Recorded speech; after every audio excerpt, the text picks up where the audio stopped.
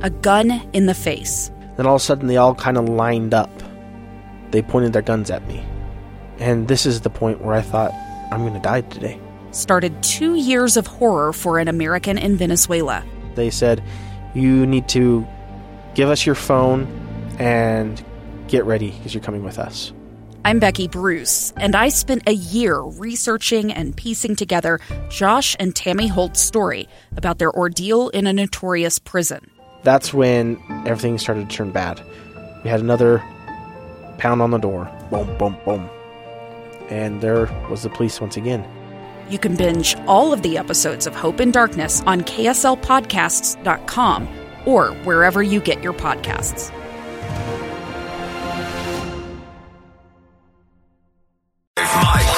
With Lee Lonsberry. Welcome back to the program. I'm Lee Lonsberry. This is Live Mike. You would be fascinated if you could hang out with producer Amy and I in the mornings or in the afternoons as we prepare for this program. I have to credit Amy with this next story. The way it works typically is she and I comb through the news, we touch base with our various contacts, and we try to see what is worthy of discussion on the program each day. It's a tough job. There is a lot of time to fill, and there are a lot of issues to address, and sorting out which is the most deserving of time on these airwaves, which issue is most deserving of yours and my time, is it's a difficult task because there are a lot of things that you have to leave on the cutting room floor. And this story we're about to talk about now almost was left on the cutting room floor. It has to do with school buses. All right? There's a bill that just recently passed the House here in Utah's Capitol Hill that increases the penalty for passing school buses. Well, Amy shared with me that story yesterday, and I thought, okay, yeah, no, I mean, when you see that stop sign come out on the side of a school bus, you don't pass it. That's pretty common sense. Anyone who doesn't understand that or decides to disregard it, yeah, they ought to be penalized. What's the story? And then she pointed out that there were a number of folks that voted against this measure. This is a House bill sponsored by Craig Hall from West Valley City. It passed the House yesterday. Yeah, 64 House members voted for it and 10 voted against. Let me set the stage a little bit here, and then we're going to get into the details of this legislation and the fascinating arguments against it. In October of last year, KSL Television's Felicia Martinez, she anchored a story which pretty much looked at the experience of the Utah bus driver. She spoke with a gentleman named Sean Dustin. He drives a bus here in Utah, and he, to Felicia, explained his experience and his observations. I've had several instances where I've had to shut the doors and pull children back. Sean Dustin has been a bus driver with the Jordan School District for 5 years, and he's seen it all on Utah roads. I've seen everything from shaving in cars to putting makeup on to eating.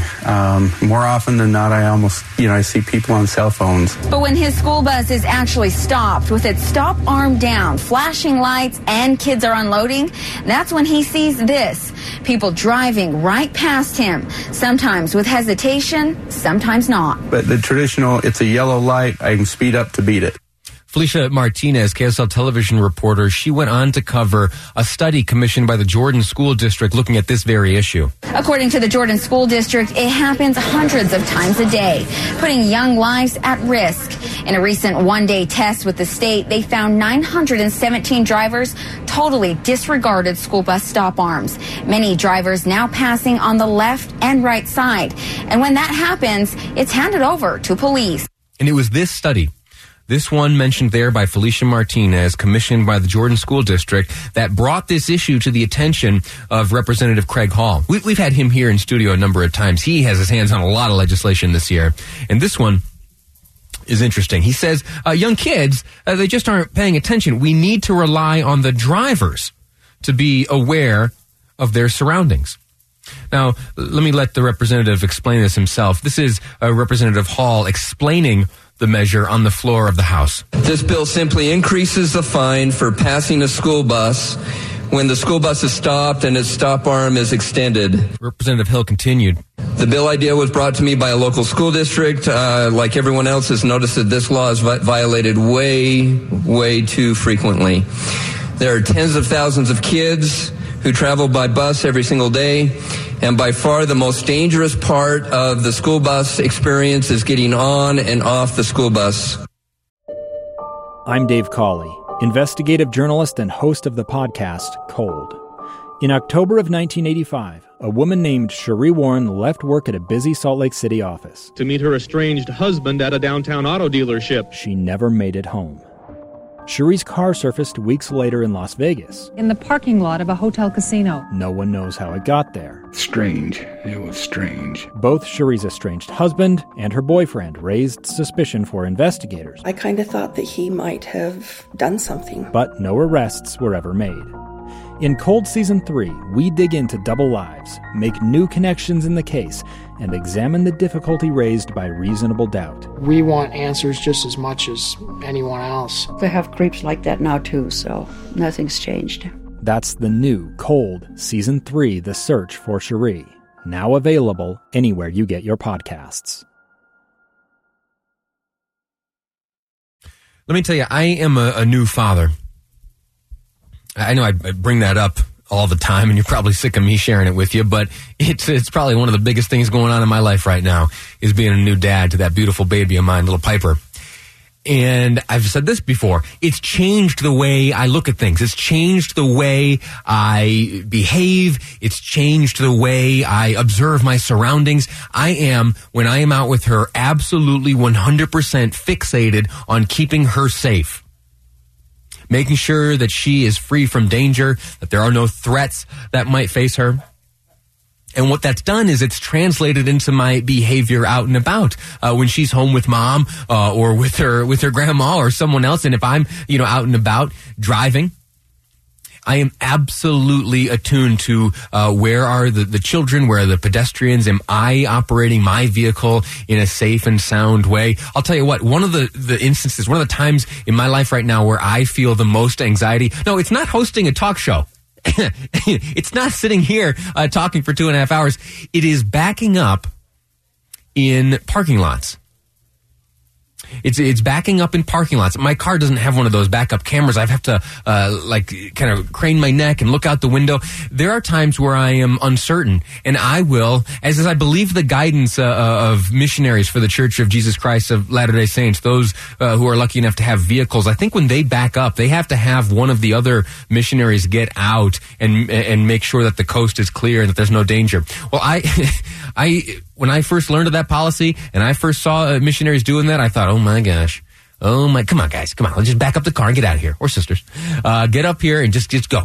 I absolutely understand it. When you are driving and there are children involved, you need to be absolutely laser locked on your surroundings. And not just children, anyone. Anyway, that's a tangent. What we're talking about is this piece of legislation out of Representative Craig Hall. It passed the House and the Senate, as a matter of fact, but there were some who voted against it. Let me have Representative Hall here in one last clip speak in favor of this measure, but then I want to share with you the argument against his bill. The State Office of Education's Transportation Department, they put together a study to get a better grasp on how frequently the law is violated in this regard. For a single day, the information came back, and on that one single day, this law was violated more than 900 times.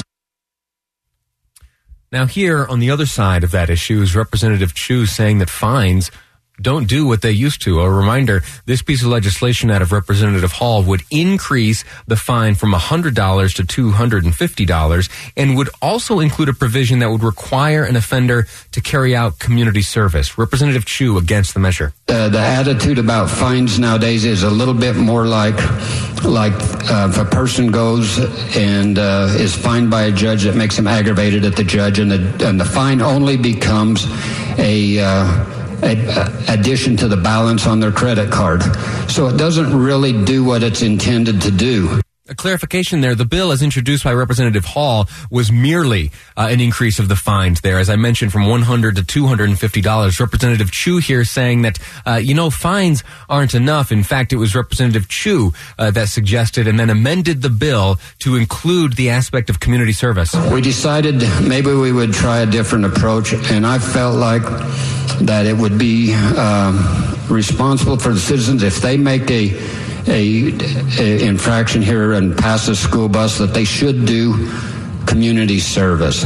10 hours of compensatory service, which is basically community service on the first offense, in addition to the fine increase, 20 hours on the second offense, and 40 hours after that. So we'll keep an eye on this as it progresses through the process, see if it makes its way to having a signature by the governor. That'll be the next and final step for this piece of legislation. With all that said, though, let me simply reiterate. You may very well be on the road right now. School is in session. There will be buses out there shortly. If this helps out just one kid today, please be mindful of the school buses. Those stop signs, when the arm comes down, you do not pass. You do not pass. It's against the law and it violates safety. You have a responsibility as a driver. Take it seriously. Next up, we're talking about calling 911. And if you fail to do so, you may be liable for a crime. That's next up here on Live Mike. I'm Lee Lonsberry, and this is KSL News Radio.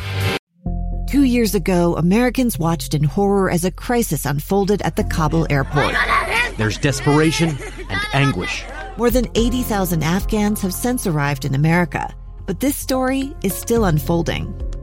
I'm Andrea Smartin. In my new podcast, Stranger Becomes Neighbor, we'll find out what happens to these new arrivals in our communities. Who would help our newest neighbors? Follow us at kslpodcast.com, Apple Podcasts, or anywhere else you listen.